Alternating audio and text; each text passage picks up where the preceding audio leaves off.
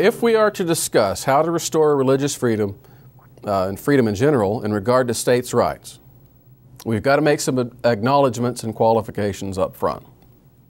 Nevertheless, there is work we can do. There is work that needs to be done. Now remember that this project focuses mainly on things average individuals can do to restore freedom in this country. We've already addressed what I consider those areas where we can have the most impact by far: in education, in welfare, and in local government. Taking control to the maximum extent possible in these three areas has got to be the main priority. And much of what needs to take place in these three areas will keep the average individual busy for years, if not for a lifetime. And if we can't start there, particularly with education, if we can't make that step where the treading is easy, there's no sense in trying to do it where it's going to be harder. So trying to concentrate on issues above and beyond those things in scope of government and scope of governmental power will only detract from the primary tasks that most people are able to do. As we can quickly see, most of the steps that need to be taken in regard to states' rights will have to come to the level of state representatives, state assemblies, and things like that. So there's simply no magic key we can turn. There's no one hand we can shake, no organization we can join in and of itself, or one person we can vote in, should we even be so lucky as to have such a perfect candidate. None of these things will magically transform the nation into a states' rights paradise overnight, should such a thing exist. With that said, however, there are still things average people can do toward restoring freedom in states' rights. So let's discuss what those things are. First, self-education, again, is a refrain. It's always in order. Just as with local government, most people have no idea even of the names of their state legislators. Learn who they are. Learn everything you can about them. Learn their beliefs, their platforms, everything about their voting history. Learn about your state governmental system. Learn about its branches, its departments, its procedures, its budgets. The supply of information here is endless if you want to go get it. Why not learn some of your state history while you're at it? Do your state and local historical societies or museums, are they out there? Are there some of them? Check it out. If there are, go learn from them. In my experience, state and local history, as well as state and local government, are not well emphasized at all in public school curricula, if they're emphasized at all. Most students graduate with little knowledge at all in these areas, to an even worse degree than in other areas. And that means that such education is up to you. And you'll probably find out some interesting connections, considering like the wealthy families who founded your state and their connections stretching all the way back to the seats of power in early colonial times. Special interests tend to be homebrewed. They tend to be inbred in many cases. You can find out about those at the state level. At any rate, knowledge of who representatives are, how the system works, what various laws are, what issues are on the floor or in queue are all part of this learning process. Learn it all because you'll need to know the information. Secondly, individuals should start websites monitoring state officials just as I described for local governments. Such a site should be dedicated only to state matters, not mixed with local politics unless it's absolutely necessary, not mixed with national politics or political campaigns or things like that, except inasmuch as those things impinge directly on the state issues. The goal here is to have ultimate transparency for state issues. That is the ultimate form of education, revealing to people things they would not normally find or know or understand on their own. And it's a great service to your fellow citizens. Since most people have no clue about such things, they don't even think beyond the normal media if they watch the news, even. And they wouldn't know where and how to find important information even if they did consider it. You can provide an invaluable service to a state political clearinghouse, website, or blog. And those of you who have the ability, go do it. And since so few people will take the initiative to go do something like that, it could be the greatest contribution you could make to the cause of liberty, especially if you have the skills, like I said, which, by the way, there are not a whole lot of skills required to operate a blog. And if you have the time to do it. And if you're looking for a way to contribute, it's almost imperative that you begin now. Part of your own educational process will include learning a vast array of issues where states' rights can restore freedom. One of the best places to observe some of these currently is the work being done by the 10th Amendment Center. This is an independent organization not connected to American Vision. And this acknowledgement of what they're doing, that it's good, is by no means a blanket endorsement of everything they do, although it's also not to say otherwise either. I simply don't know everything that goes on in that organization or other organizations like it, and so I need to point that out and say it up front. But the work that they are doing is in fact admirable in both scope and detail.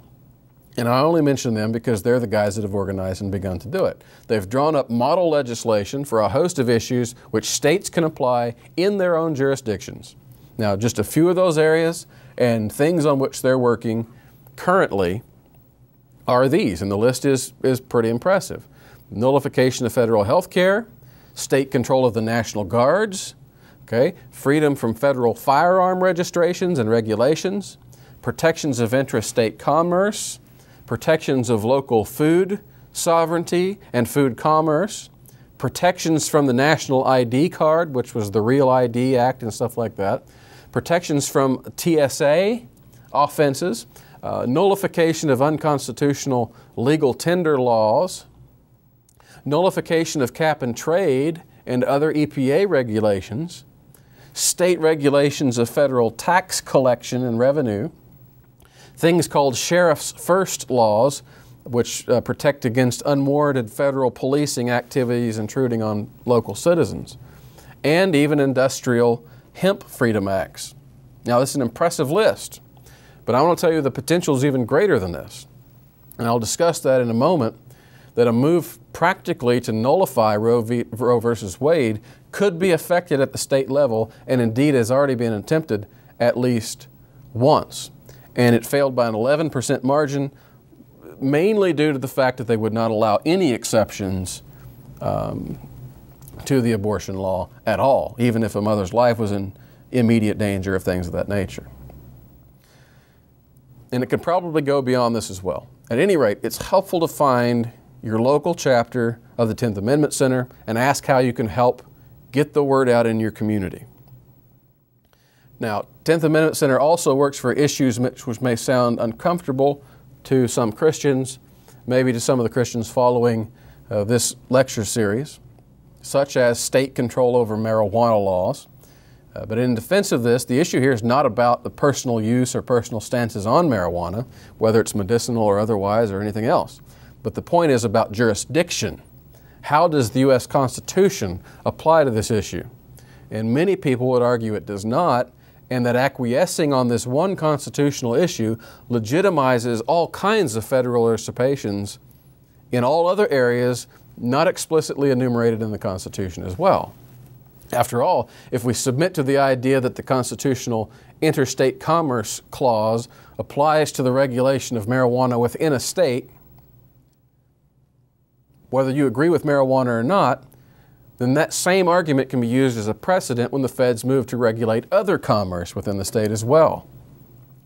So whatever your position on this particular issue, and certainly we have to account for our emotions in regard to things like drug abuse and other epithets, it should not take away from the whole range of other issues that the 10th Amendment Center is addressing in favor of the 10th Amendment and of states' rights. It's vital that we not, as they say, throw the baby out with the bathwater, should there be any bathwater to throw out at all. Now, I'll return to nullification and things like that in a moment. Now, having learned about your state reps, you may discover that they themselves have little knowledge or ambition in regard to states' rights or any of these issues. And they'll likely know nothing about the potential that state power offers them and their fellow representatives for reclaiming freedom in the many areas that we have discussed.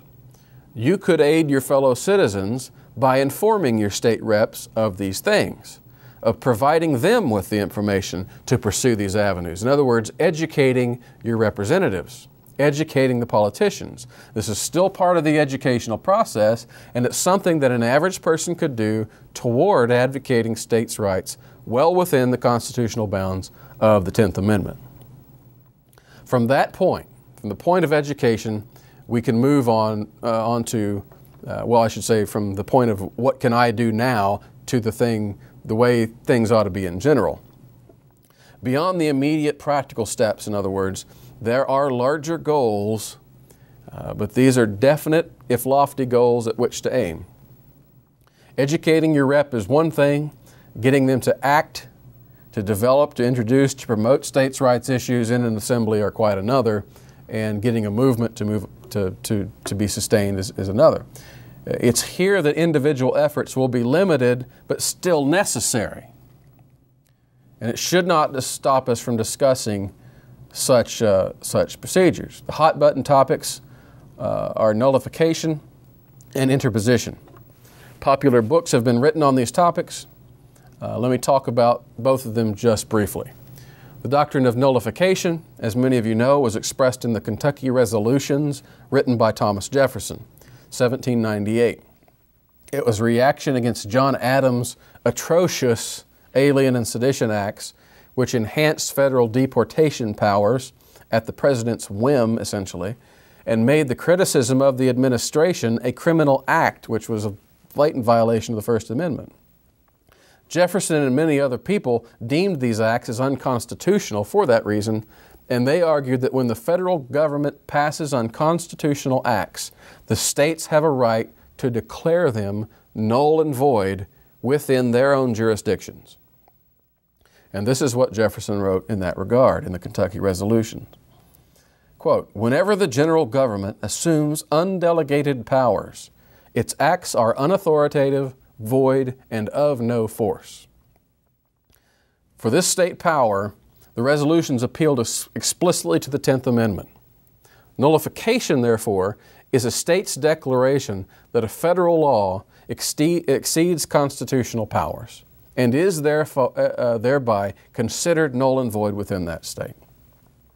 Now, at the same time, in relation to the same issue, James Madison penned the Virginia Resolution, which is singular, unlike the Kentucky Resolutions, which is plural. But it posited a very similar notion that's called interposition.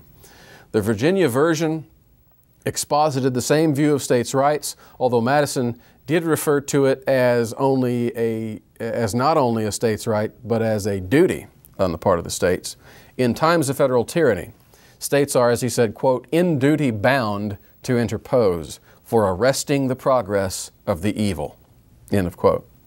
Now, some view that as going beyond mere nullification to active resistance, but it doesn't seem to me to be a necessary implication of arresting the progress of evil.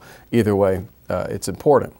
A subsequent review by the Virginia legislature of that resolution asserted that a state declaration could have no legal force upon the federal government itself, but was only an expression of opinion. But even this leaves open the possibility that a state may decide in some way actively to resist, either alone, or in concert with other states. At any rate, the idea of states' rights resisting tyranny from legal lords above them comes directly from the history of the Reformation, particularly Reformation social theory, theological social theory. John Calvin, although to a lesser extent and certainly less systematic extent, Luther has this idea as well. And Calvin's disciples developed the idea of the so-called lesser magistrate, who resists impositions of tyranny from above, particularly in cases of religious liberty. It's a biblical and historically Christian concept in which a representative civil ruler acts representatively on behalf of the good of civil liberty against the evil of tyranny, which is the civil magistrate's job, after all. He interposes between the people and the higher rulers to preserve freedom. And this is what historically the American Declaration of Independence was. It was an interposition of the colony's representatives in concert against King George III. So in this sense, we can speak of interposition in a more general way without having to accept all of whatever technical terminology people want to stick onto it that's written in Madison's resolution. We can speak the same way generally of nullification in the same way. We can even celebrate Jefferson's famous dictum in that regard and his fabulous rhetoric in that regard without having to adopt every jot and tittle of the Kentucky Resolves. Therefore, as he said, quote, "Let no more be heard of confidence in man, but bind him down from the mischief by the chains of the Constitution," by which man, Jefferson meant the civil rulers above them, and by which constitutional chains, he meant the 10th Amendment. What are some of those lofty goals at which state officials could aim? Aside from that long list already referred to from the 10th Amendment Center a while ago, perhaps the most important and powerful issue for Christians that can be addressed this way by state power is the abomination protected under Roe v. Wade. This was the subject of a very informative lecture by a constitutional lawyer, Herb Titus, given at American Vision's annual conference in 2009. It was entitled, "Restoring the Sanctity of Human Life, State by State."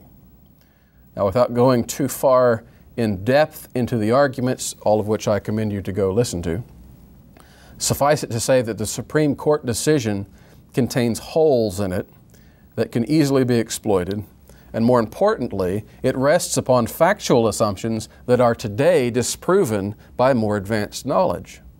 Therefore, a state could set a precedent with a very well-designed, thoughtfully constructed statute which would effectively displace the ruling of Roe v. Wade, even if Roe v. Wade remains on the books. Now, that sounds strange to a lot of people, but it's a fact. Most Christians don't realize that the legal decision of Roe v. Wade had nothing to do with the determining of when life begins. Okay, that's the aspect of the situation that everyone hears about. It was explicitly not decided by the case. The writer of the opinion, Justice Blackmun, states it explicitly like this, quote, we need not resolve the difficult question of when life begins. When those trained in the respective disciplines of medicine, philosophy, and theology are unable to arrive at a consensus, the judiciary at this point in the development of man's knowledge is not in a position to speculate as to the answer. Now, Blackmun goes on to discuss various theories and aspects of that issue, but all of that was superfluous to the actual decision. Okay. What this allowed the court to do, however, was subsequently to forbid the states on the same facts only, by the way, from imposing any single view, any of those single views, upon the beginning of life, upon their citizens. But the decision was made based on that genius piece of Lincoln's legacy, the 14th Amendment. And the question is, to whom do the constitutional protections of life and privacy apply? The state of Texas, which was Wade in the Roe v. Wade, the attorney, argued that a fetus is a, quote, person within the language of the 14th Amendment. The Supreme Court acknowledged that if this suggestion of personhood is established, the appellant's case, of course, collapses, for the fetus's right to life would then be granted specifically by the amendment. The problem was that Texas's application of that amendment to the unborn in legal terms, in legal history, was an absolute novelty. There was nothing explicit in the Constitution saying that. There was absolutely no legal precedent, unfortunately, for interpreting it that way. There was no historical precedent from the time of the amendment around the Reconstruction era for such an understanding of it. As such, the court ruled that this particular application of the idea of person was unconstitutional. For the 14th Amendment itself clearly defines exactly who are citizens and thus whose rights are protected. And this is what it says, quote, all persons born or naturalized in the United States. So there you have it. The Constitution protects only those who are born and not those who are unborn. Now, I think a good argument can be made the other way. I think, but the language of the amendment is in fact terribly unhelpful on this issue. On the surface of it, the idea that the Constitution only protects the rights of the born in the word person is like arguing that Jefferson's Declaration of Independence, that all men are created equal and have the natural rights of life, liberty, etc., only technically applies to men and not to women. After all, it says men and not women. So that would be ridiculous. Now, this thing, coupled with the other observations the court made, came to conclude that, quote, the word person, as used in the 14th Amendment, does not include the unborn. Yet since the mother was in fact born, she was protected by constitutional rights, and thus her right to privacy trumps any alleged right of life to the fetus, which we see constitutionally doesn't exist. The court did go on to allow some states to make regulations in regard to the mother's health and thus protect the life of the fetus. But the famous decision, in other words, hinged upon a technical argument over a definition and the application of wording completely unheard of, unforeseen by the people who wrote the amendment. And yet, as I said, the ruling is not airtight and therefore it's not insurmountable. Even beyond what I've said already, yet another very powerful approach is available to the states. While the word person does not apply to the unborn according to the U.S. Constitution and the Supreme Court, there is nothing to prevent states from adopting an amendment to their state constitutions which provides greater protection of life than that of the United States Constitution. And the beauty of this approach is that the Supreme Court consistently defers to the state constitutions or state court rulings in order to determine the definitions of state laws. So we wouldn't be relying on the definitions, teased out of the Constitution. A state could define person to include the unborn, and for any laws passed in regard to that definition, the Supreme Court would have to abide by the state's definition if they were going to go by all precedent for that case, because it afforded a higher protection of life than does the U.S. Constitution. Since the state of Texas didn't have this in place at the time, it appealed to the 14th Amendment of the U.S. Constitution and was judged by federal precedents and the definitions derived from the U.S. Constitution in that arena, and therefore the state of Texas lost.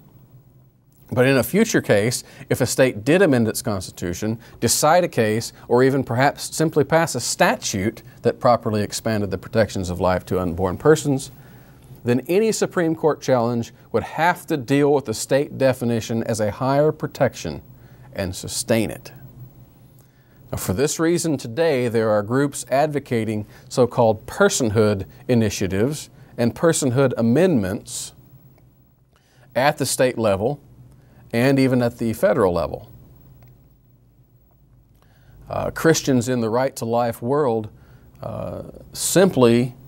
especially those who simply follow it as donors and supporters, simply have to learn that a decentralized solution is the best and most likely to succeed. The strategy of this once-for-all reversal of Roe versus Wade from the federal level has been absolutely ineffective for almost 40 years now.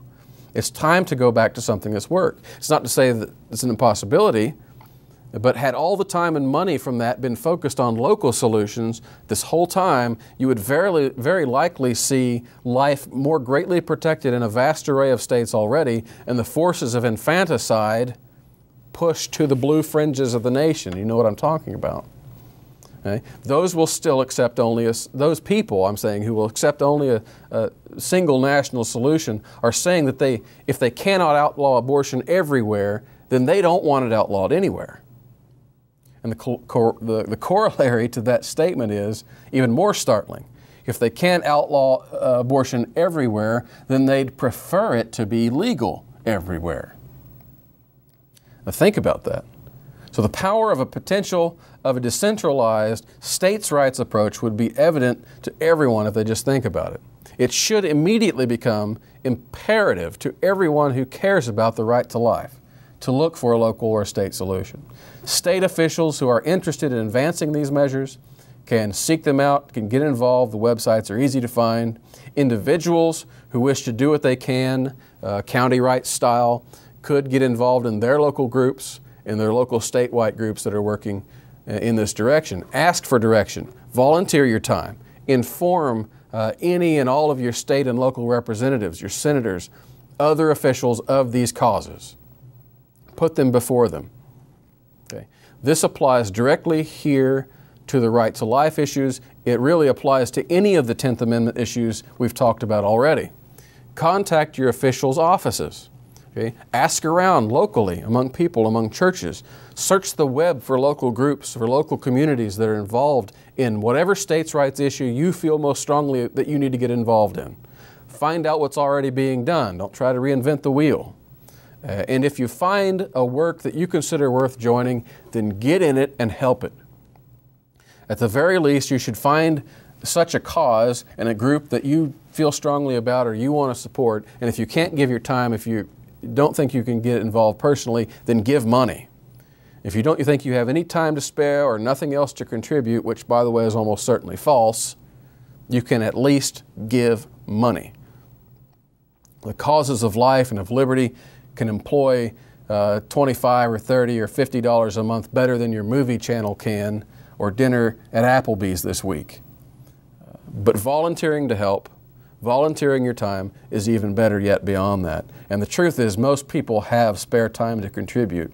And if we would quit wasting our time in useless hobbies and get involved in something like this for a campaign for life or liberty at the state and local level, it would have a much greater impact. You would have a much greater legacy to be remembered by your friends and children. That concludes the States' Rights Talks. We'll move on to the next topic, taxation, in the next talk.